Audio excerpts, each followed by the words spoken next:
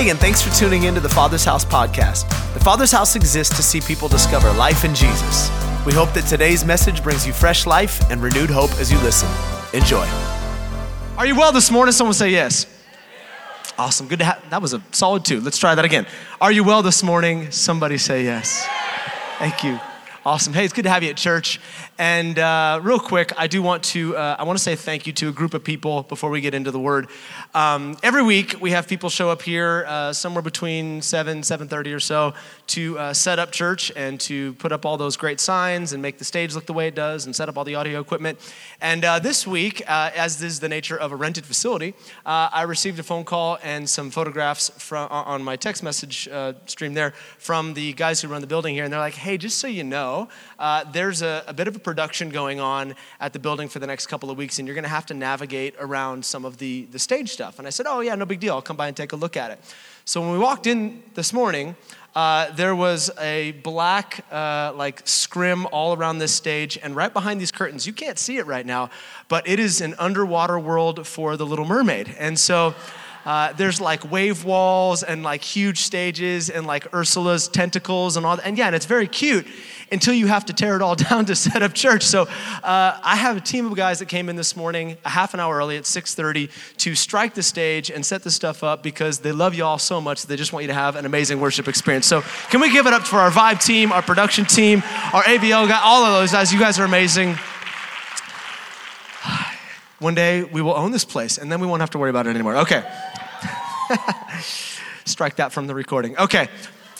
Well, hey, last week we started a brand new series in the book of James, and we have been calling this series Practical Faith, and I'll tell you a little bit about what that means in just a moment. But if you are new to the church and this is your first week, I really want to encourage you to go back and listen to last week's sermon, even if you weren't here last week, to check out last week's sermon, because it really will help build a framework for this series. We're doing what we would call an expository study, which is basically kind of line by line, thought by thought, going through the book of James. And I said last week, it's sort of like, it's preemptive instead of reactive.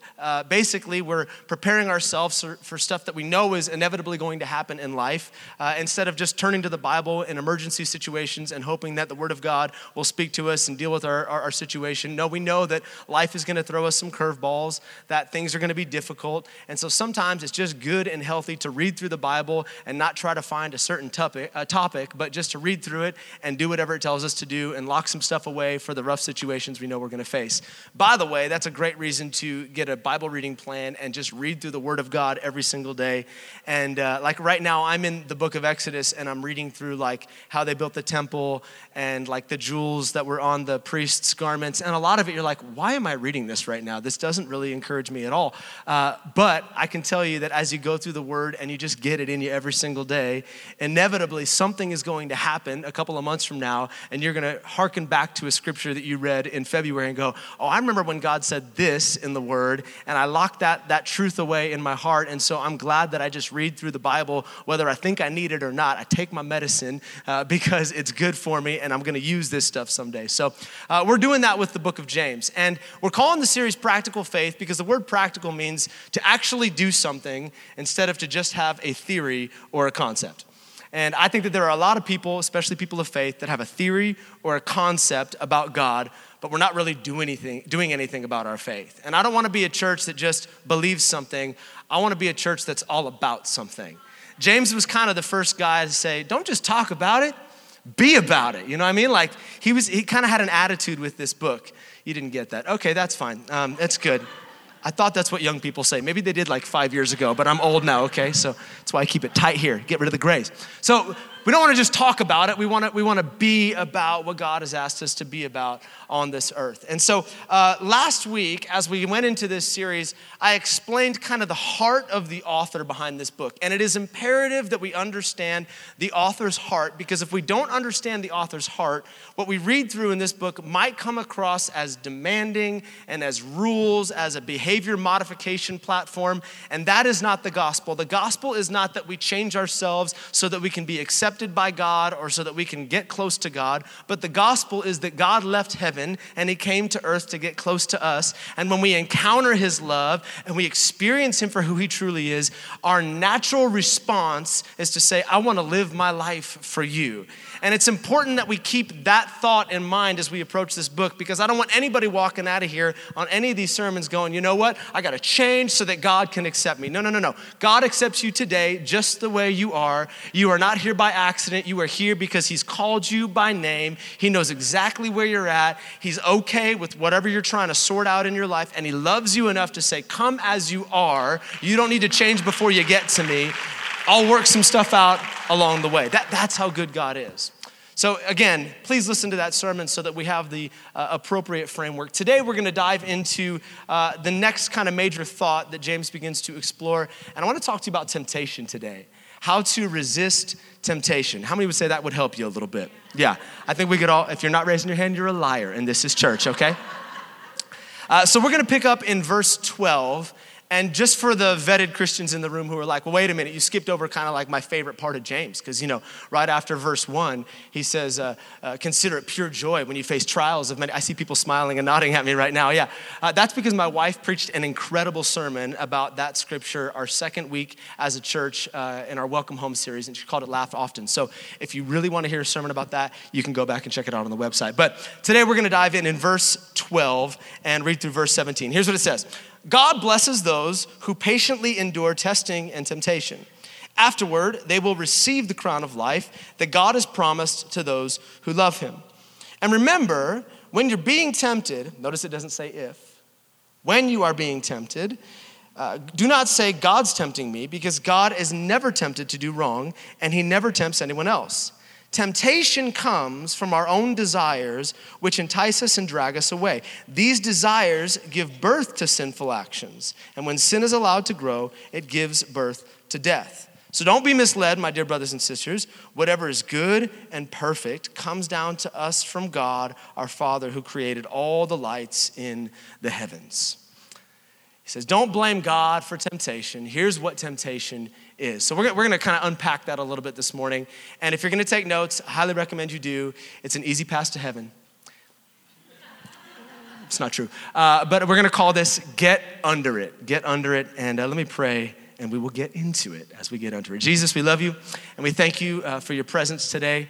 I thank you for Joel Houston and that song, So Will I. What an incredible declaration. And I feel like every time we sing that song, we just get a glimpse of your greatness and your power and what you created for us to enjoy on this planet. And the God that created heaven is here today. You are here in our midst. You, the God who created the oceans and brought life to this planet, you are among us today. And I pray just as you spoke back then and you changed things with one word, that you would do that through the preaching of your word today in every heart. Lord, that those of us who walked in here, whether we've been going through a difficult season or this is the greatest season of our life, we trust you to do a work deep within us before we leave this place today. We didn't come to church to sing songs and hear somebody talk. We came to church because we believe that your presence and your word have the power to change us. So do something in us today. In Jesus' name, amen. Amen. What tempts you? Like, I think we could all think of things that we seem to fall into over and over and over again. And while, maybe temptations will vary as we get into people's lives a little bit today, we're going to hand around the microphone. I'm going to have everybody confess what tempts you. No, I'm not going to do that. But there's some differences in the room for sure. There's some things that may tempt you that don't tempt me. But there's also some things that probably tempt many of us in the room. And as we got into the subject of temptation, I was thinking to myself this week, how can I create some level ground for all of us to walk on? So I decided to take a look at a few temptations that maybe many of us in the room would struggle with today. Let's throw some pictures on the screen. Let's start with this one.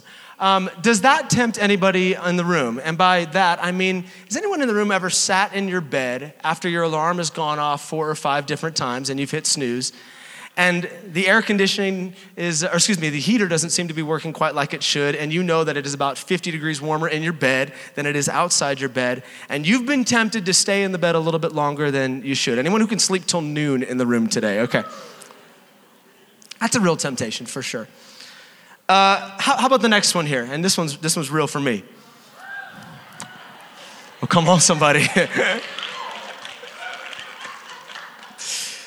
Why buy one when you could have two, right? Like, my wife literally just a few years ago told me, like, when you're in a grocery store and it says, you know, 2 for this price. I always thought you had to buy 2 in order to get that price. I didn't realize that if you just bought 1, it was only half that price. So I'm the guy that falls sucker to the BOGO every single time. Say no to the BOGO, but you know, anyway. What about this next one? Yeah, come on, somebody. It is no secret that your pastor is addicted to chocolate, and this is, in fact, my greatest temptation on the planet. And you know, a good church would pray for you, and like, you know, they would encourage you when they saw you, like, hey, I believe you this week, you can do it, Pastor. You're not gonna fall prey to the chocolate. But you guys are not those people. Every week, somebody brings me some form of chocolate and puts it in front of me so that I fall into my temptation. A couple weeks ago, somebody made a cake for us and they gave it to us, and I ate the entire cake during that week. And the next Sunday, I came as if to brag about my accomplishments, to say, man, I ate that whole cake this week. And I was expecting, like, man, that's great, that's awesome. And instead, I just saw judgment in their eyes for what I had done the week prior. So thanks for that. How about this one? Yeah.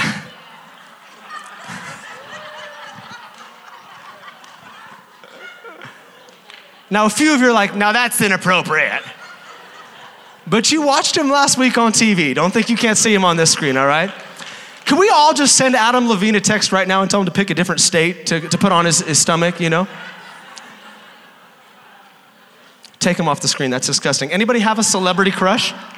Anyone have a celebrity crush? It's okay, you can be honest. Okay, no, that's it. Yeah, me neither. Okay, true story. I probably shouldn't share this at church. True story, when I was a kid, I had a crush on a cartoon character, and I don't know if that's normal or not, maybe it's not, but I remember watching the movie Aladdin, and I was like, oh, Jasmine has got it going on. Like, I am all about Jasmine. And I would watch that movie over and over and over again. My parents just thought it was my favorite movie because I loved Aladdin and kind of looked like him, but I'm like, Jasmine is where it's at. And that crush lasted for a few years until one year my parents dressed my sister and I up for Halloween as Aladdin and Jasmine and ruined everything for me. And I'm like, that's it, I'm done. Jasmine is now my sister, so awkward. So what tempts you? Like, seriously, what are those things that you seem to fall into over and over and over again? Maybe many of us might be tempted by some of the things, minus Adam Levine, that we saw on the screen there a moment ago. But all of us have our own unique temptations. But I'm gonna make a statement, and I wanna prove this out over the next couple of moments, and that is, while each person has their own unique temptations, those temptations are not unique to the individual. What I mean by that is your temptations have probably been your temptations for a long time. The same things have probably appealed to you over and over and over again. In fact, maybe you cannot remember a time in your life where you were not tempted by that thing. And if you are anything like me, and I think that we would probably all fall into this category, you have probably asked God over and over and over again to take those temptations away. Like, God, why? Why do I seem to fall prey to the same thing over and over again? Why is it always the same temptation? Why do I fail? Why do I fall? Why do I fall for the same guy over and over and over again? Tall, dark, no Jesus. Like, why do I fall for that dude over and over again? I should be swiping left and I'm swiping right. Like, I don't want to go down this road anymore. Why do I always respond with dishonesty? Why do I always respond with anger? Why? Just get rid of this thing. And if we could for a few moments today, what I want to do is I want to peel back the curtain on the spiritual realm, and I want us to understand why we are tempted the same way over and over again. But in order to understand why, we first have to understand what temptation is and what it is not, because many of us have probably misdefined temptation in our lives. So come back to this scripture in the book of James, and here's what he says. In James chapter 1, verse 13, remember, when you're being tempted, don't say that God is tempting me, because God is never tempted to do wrong, and he never tempts anyone else.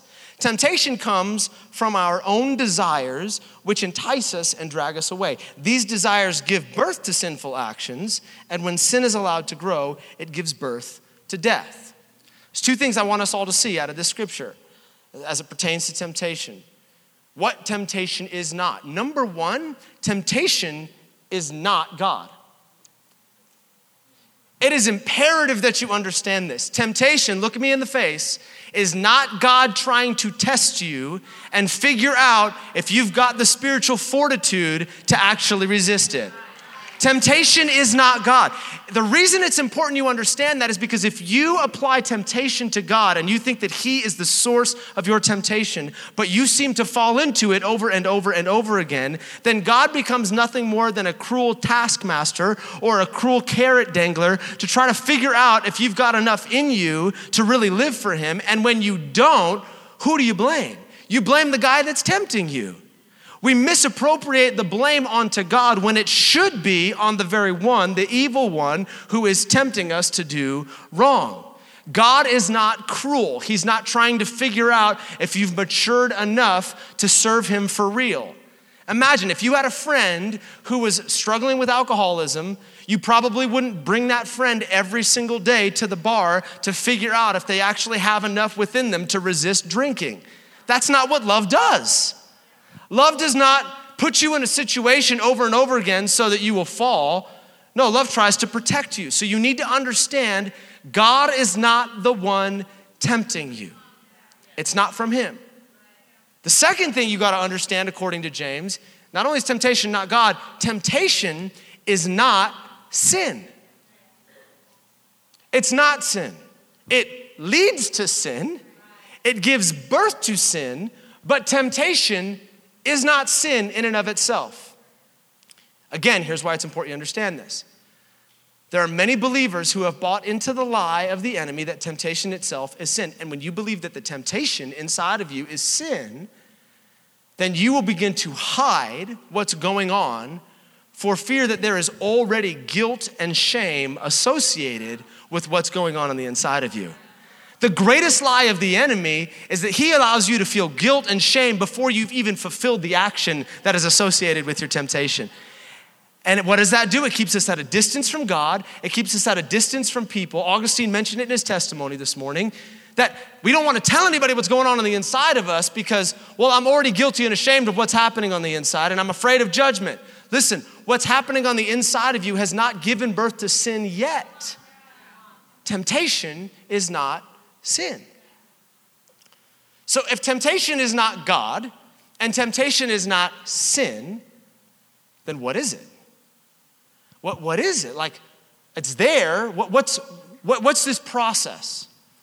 Well, James gives us a little bit of a glimpse into how temptation works. Again, back in James chapter 1, verse 14. It says, temptation comes from our own desires which entice us and drag us away. It comes from our own desires. Let me give you a definition for temptation. Temptation is the devil's appeal to an ungodly desire that is already in you. An ungodly desire that is already in you. Temptation's origin is our desires. Now that's probably not good news to many of us. Like, wait a minute, there's something in me? What are you saying? Like, hey, I hate to break it to you, there's some evil desires inside of you right now. If you don't believe me, watch a 2-year-old. There are some evil desires locked up in you from the time that you were young. The reason you fall for tall, dark, and no Jesus is because He's up in you right now. The reason you lie, the reason we lust, the reason we are greedy is because those desires already exist in our broken humanity on the inside of us. They are already there. Now, the natural response to that is like, I want to get that thing out of me. Like, what is the deal? But here's what the enemy understands. He understands that if he can get your outside circumstance to resonate with your internal desires, then he can get you to break. I was thinking about this whole thought this week, and I remembered that a few months ago, while we were in this room doing a sound check, that we discovered something called the resonant frequency of this room. And that might not be a term that is familiar to everybody, but let me explain what resonant frequency is, and then I think you're gonna get this, and I think it's gonna help somebody. Resonant frequency exists in all matter. Everything has a frequency that is associated with it, and if you hit the right frequency for anything in this world, it will begin to shake and it will begin to rattle. That's why, if you've seen these videos before, someone who has a really good voice and has perfect pitch, they can sing a note to a T in front of a wine glass and they can cause it to shatter. It's because the resonant frequency of that wine glass, the key of B at a certain frequency, it causes the glass to shake and ultimately it will shatter. Well, this room has a resonant frequency, and it is the key of A at 58 hertz. And I thought it would be fun for all of you to experience what it sounds like when the key at the right pitch in this room gets hit. So we've got this recorded. This is probably gonna hurt somebody's ears, but Miguel, can you show me the key of A at 58 hertz, please?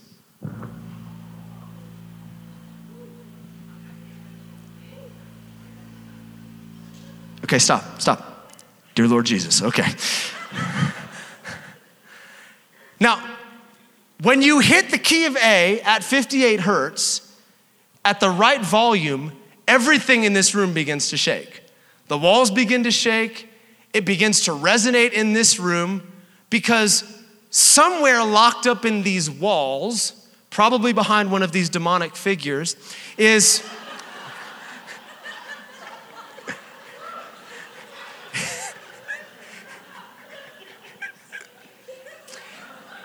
except for Moses, he loves Jesus, okay? The rest of these guys I don't know about.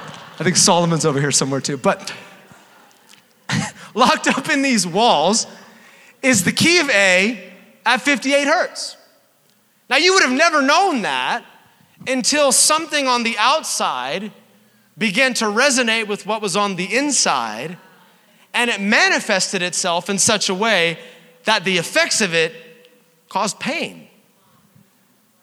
And if we let that key ring long enough, I don't want to test it out, but science tells us that the sheetrock would begin to shake enough to where it would crack, and that we could in fact bring destruction simply by aligning with a resonant frequency that is already on the inside of this room. Well, that is exactly what the enemy does to you over and over and over again. He tries to strike that familiar chord that lives on the inside of you, and whether it's greed or it's lust or it's dishonesty or fill in the blank for your particular proclivity, what happens is your outside circumstances begin to align with something that is resident on the inside of you, and as that frequency begins to vibrate, it's only a matter of time before you break. And it's almost like you forgot what it was like the last time you fell into that sin cycle, because in the moment it's satisfying, but then that same familiar guilt and shame and everything that you hate that's associated with it comes sweeping back in, and it becomes this endless tailspin where Christians are just trying to figure out, how do I resist temptation? But there is a good side to this. There is some good news. Because honestly, when all of us discover that there's things inside of us we don't like, our natural response is, okay, well, how do I get this thing out of me then? If I had a parasite in me, I want it out. How do I get temptation out of me? Well, here's the good news. The good news is, the longer you follow Jesus, the more free you're gonna become. It is a process called sanctification, and the longer we continue to say yes to Him, the more frequently we're gonna be able to say no to those things that once tripped us up. Your ditch from 5 years ago does not have to be your ditch today. Come on, how many people here today are glad that they're not where they were 10 years ago, or 5 years ago, or even a year ago, that you are going from faith to faith and from glory to glory, and that freedom is increasing in your life. The longer you follow Jesus, the more free you're gonna become. Thank you, Joe. But here's the bad news, and I would be a terrible pastor if I didn't tell you the truth. The bad news is, most of the time, those temptations are gonna be your temptations. probably as long as you live. Yay! I say most of the time because there are occasions where supernaturally God completely rewires the way somebody works. I have friends who've gone into the waters of baptism and they were severely addicted to drugs or severely addicted to cigarettes. And in one moment when they came out of the water of baptism, God completely rewired them and they never had a desire to pick up another cigarette or never had a desire to go back to a drug. Amen, that's incredible. But, sorry, no, you wanted to clap there. Most of the time, that's not what happens. Most of the time, same temptations you faced before, you're still gonna face. Like, I would consider myself to be a pretty strong Christian, which should be encouraging if I'm your pastor.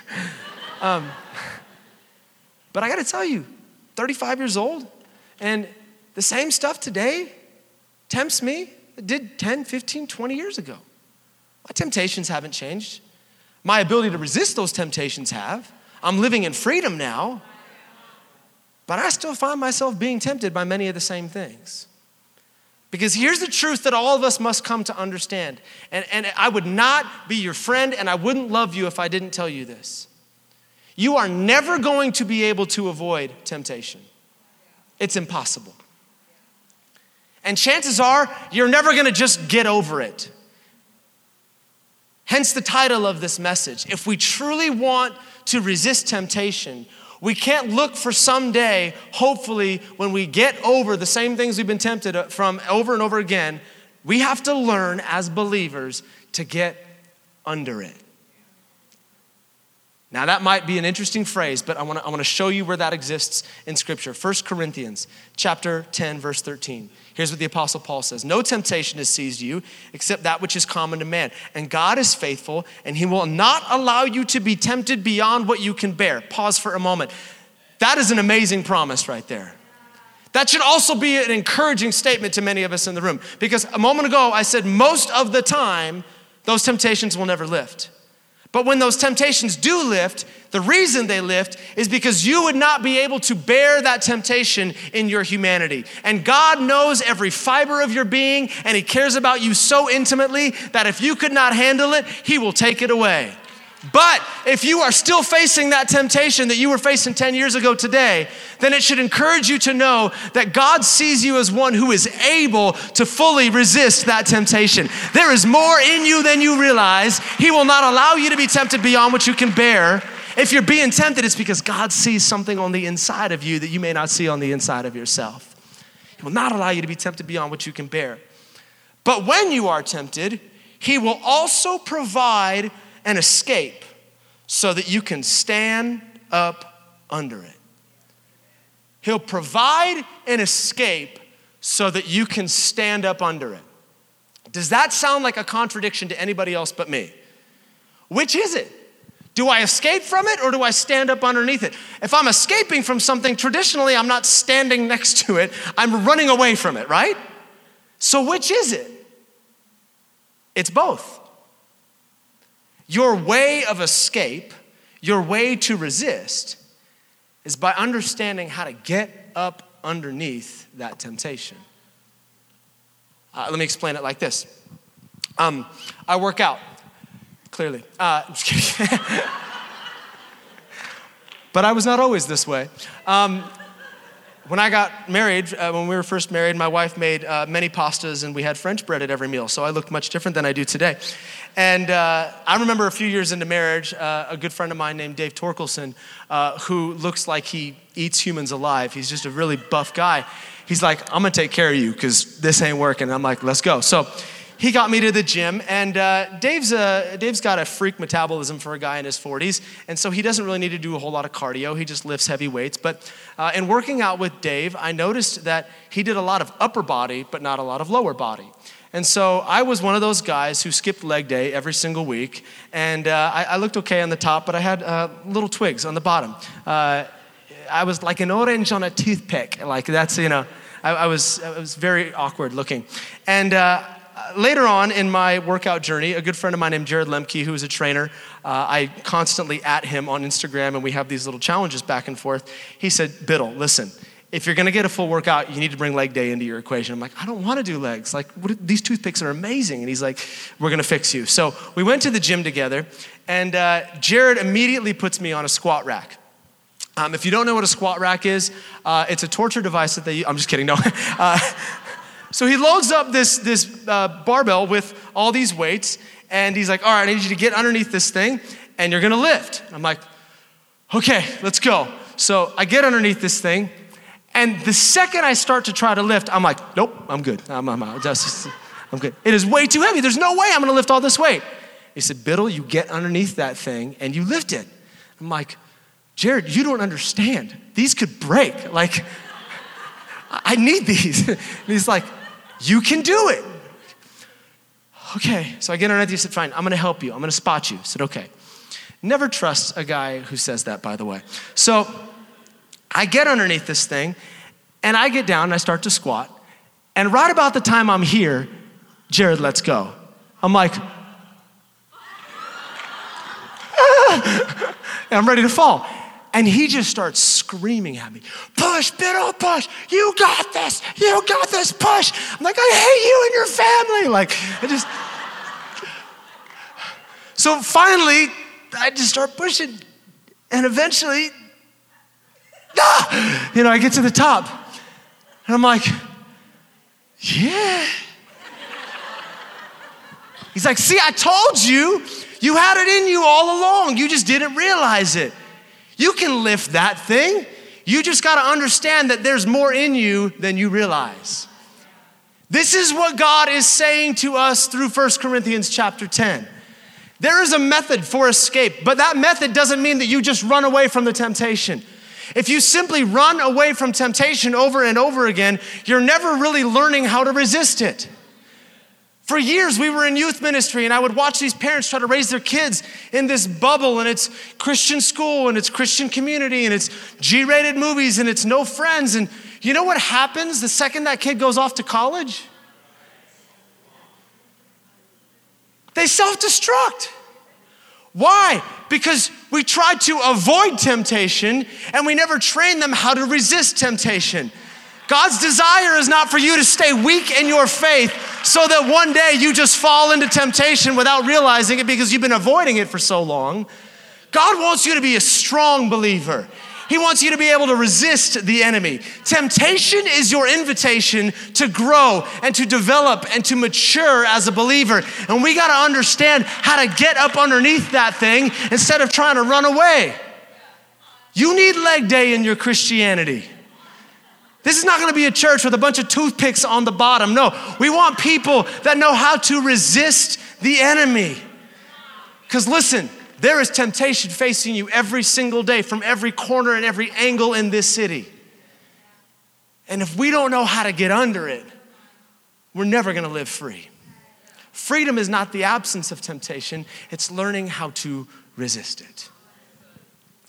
So, here's the million-dollar question for the sermon this morning. How do we get under our temptations?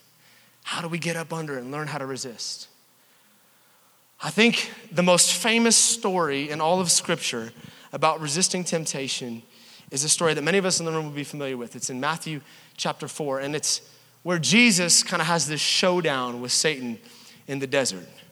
And it's right after Jesus is baptized, and I want you to pay attention for a few moments as we dive into this and look at what Jesus said as he begins to resist the enemy. Matthew chapter 4, starting in verse 1. It says, then Jesus was led by the Spirit into the wilderness to be tempted there by the devil. For 40 days and 40 nights he fasted, and he became very hungry, I would say so.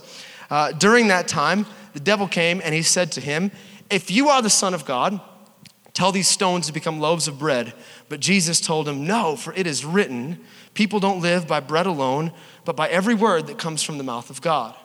Then the devil took him to the holy city, Jerusalem, to the highest point of the temple, and he said, if you're the Son of God, jump off, for the scriptures say he will order his angels to protect you, and they'll hold you up with their hands so you won't even hurt your foot on a stone. But Jesus responded, it is written, you must not test the Lord your God. Next, the devil took him to the peak of a very high mountain and showed him all the kingdoms of the world and their glory. I'll give it all to you, he said, if you will kneel down and you will worship me. Get out of here, Satan. I just always feel like that's Go Western line. Like, get out of here, Satan.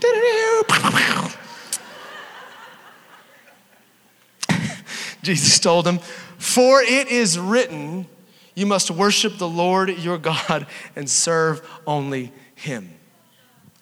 3 times. 3 times. Third finger was having a hard time coming out there. 3 times the devil comes to Jesus and he tempts him and he tries to appeal what he would assume is resident inside the flesh of Jesus. He says, hey, bow down and worship me. He appeals to Jesus' hunger. Hey, just turn those rocks into bread. Hey, all of this I'm gonna give to you. Pride, doubt, hunger. He tries to find something to resonate with in Jesus. And all 3 times, Jesus gives the exact same response. Say it with me. It is written. Those 3 words were the weapon that Jesus deployed on the enemy in that circumstance to overcome temptation. It is written. Now, let me offer some theological insight that might challenge the way you think about Jesus, but we know this to be true according to Hebrews chapter 4. When Jesus resisted the devil, he did not do so as God. He was 100% God and he was 100% man. But according to Scripture, he is intimately familiar with every temptation that we face. In fact, the Bible says he was tempted in the same way that every single one of us is tempted. Let that comfort you today, that Jesus is not unfamiliar with what tempts you. And so when Jesus squares off with the enemy, he is not squaring off as God against the devil. It is man squaring off against the enemy. Why? Because God is showing us in this moment that there is something on the inside of us. We have the capacity to resist the enemy in our humanity. Jesus is saying, I am giving you the secret. I am showing you the weapon to use so that you do not have to fall into temptation. And here's the weapon. It is written. You have got to know what the Word of God says about what you're facing. Not just in an ambiguous sense, but there is scripture and verse for every single situation you find yourself in. Any temptation you're facing, the Bible has something to say about it. And the Bible says of itself in Ephesians chapter 6 that it is like a sword. It is a weapon that we can fight the enemy with. And as we fight with the Word of God, the same thing that happened to Jesus will happen to you. Eventually, he's gonna flee. Eventually, he's gonna bow down and realize, no, this weapon is working against me and I can't play this game any longer. You have got to know what the Word of God has to say about your situation. And not just so that you can thumb through it and hopefully find it, okay? This is not like garlic to a vampire. Owning a Bible does not make the devil go away. Owning a Bible does not make temptation flee.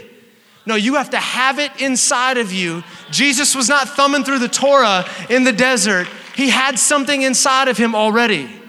So that when the desire came, when the temptation came, he knew, oh, there's the scripture I'm using for this situation. Let me ask you, as I did at the beginning, what tempts you? Are you tempted to give up because you feel like you've been fighting and you're failing? Well, Romans 8 says that you are more than a conqueror in Christ Jesus. Do you feel like the job has exploded and there's no purpose left in life? Well, Jeremiah 29:11 says that he knows the plans he has for you, and they are good plans. They're to prosper you, to give you a hope and a future. Do you feel like, my finances are blown up and I have no idea what's gonna happen? Well, Matthew chapter 6 says that God cares more about you than the sparrows of the air and the lilies of the field. And if he takes care of them, he's gonna take care of you. You will not lack any good thing. There is a scripture and a verse for any situation you find yourself in. You just gotta have it inside of you. I think the reason that so many of us fall prey to the same temptation over and over and over again is because we just don't know how to fight. But I'm telling you today, if you will get the Word on the inside of you, you can resist the enemy and he will flee. You can get up underneath that temptation and you can bear the weight of it. If it's happening, it's because God knows you got something in you that maybe you don't even know is inside of you yet. And you can resist this thing. Now, disclaimer, will you fail? Yeah. Will you fall? Absolutely. Welcome to the team. But the beauty of Jesus is that even when we do fail, he forgives and he forgets. He doesn't hold a list of your sins against you. The Bible says in 1 Corinthians 13, he keeps no record of wrong. But let's not forget this simple thought. I'm going to land where I started today. While he does forgive our failures, he also rewards our victories. How did James start this whole thing out? In the very first verse, he says, God blesses those who patiently endure testing and temptation. Afterward, they will receive the crown of life that God has promised to those who love him. I don't know if this is figurative or if this is literal, but I know what it's speaking to. It's speaking to a moment that I'll experience and you'll experience, and every one of us is going to stand before Jesus one day. We're going to give an account for this life. We're going to tell him what we did with his son. What did we do with Jesus? Did we accept him? Did it change the way we lived our lives? And the picture I get from this scripture is that in the same way your parents would celebrate your victories in life, your friends would celebrate your victories in life, there's a moment where Jesus is going to look you in the eye and you say, hey, remember back in 2007 when you had an opportunity to make the wrong decision, you made the right decision? You probably don't even remember it. I do. Well done. Hey, remember in 2012 when you decided to give and you weren't withholding from me any longer? Well done. Remember when you faced that temptation with that girl that you thought you were going to marry, and it turns out you didn't marry, but you kept yourself pure? Man, well done. There is a crown of life reserved for those who are victorious in the face of temptation. I want us to live our lives in a way where we understand that we're going to stand before Jesus and give an account one day, not in fear, but as a moment to go, me resisting this thing is worth it. It's worth it. I don't want to go down that road again, and I'm going to stand before Jesus one day, and resisting in this moment is going to be a celebration in heaven. Blessed is the person who resists temptation, for they will receive the crown of life that God has promised to those who love him. Come on, I want you to have a crown. I want me to have a crown. You get a crown, and you get a crown, and everybody gets a crown. I want an Oprah moment in heaven. But we got to get up underneath this thing. Come on, I'm believing for you, and I've been praying for you all week, and I'll continue to pray next week, that this is going to be a week where you see greater victory in the face of temptation than you have ever seen before. That thing that took you out last week is not going to take you out this week, but you're going to live in victory this week. Come on, can anyone give me a decent amen? Amen. Hey, thanks for taking the time to listen to the Father's House podcast. We hope it helped you wherever you're at in your journey. And listen, we want to pray with you if you're going through something right now that's difficult. You can go to our website, tfh.church, and click on the prayer and praise link and tell us how to join you in prayer. Until next time, be blessed.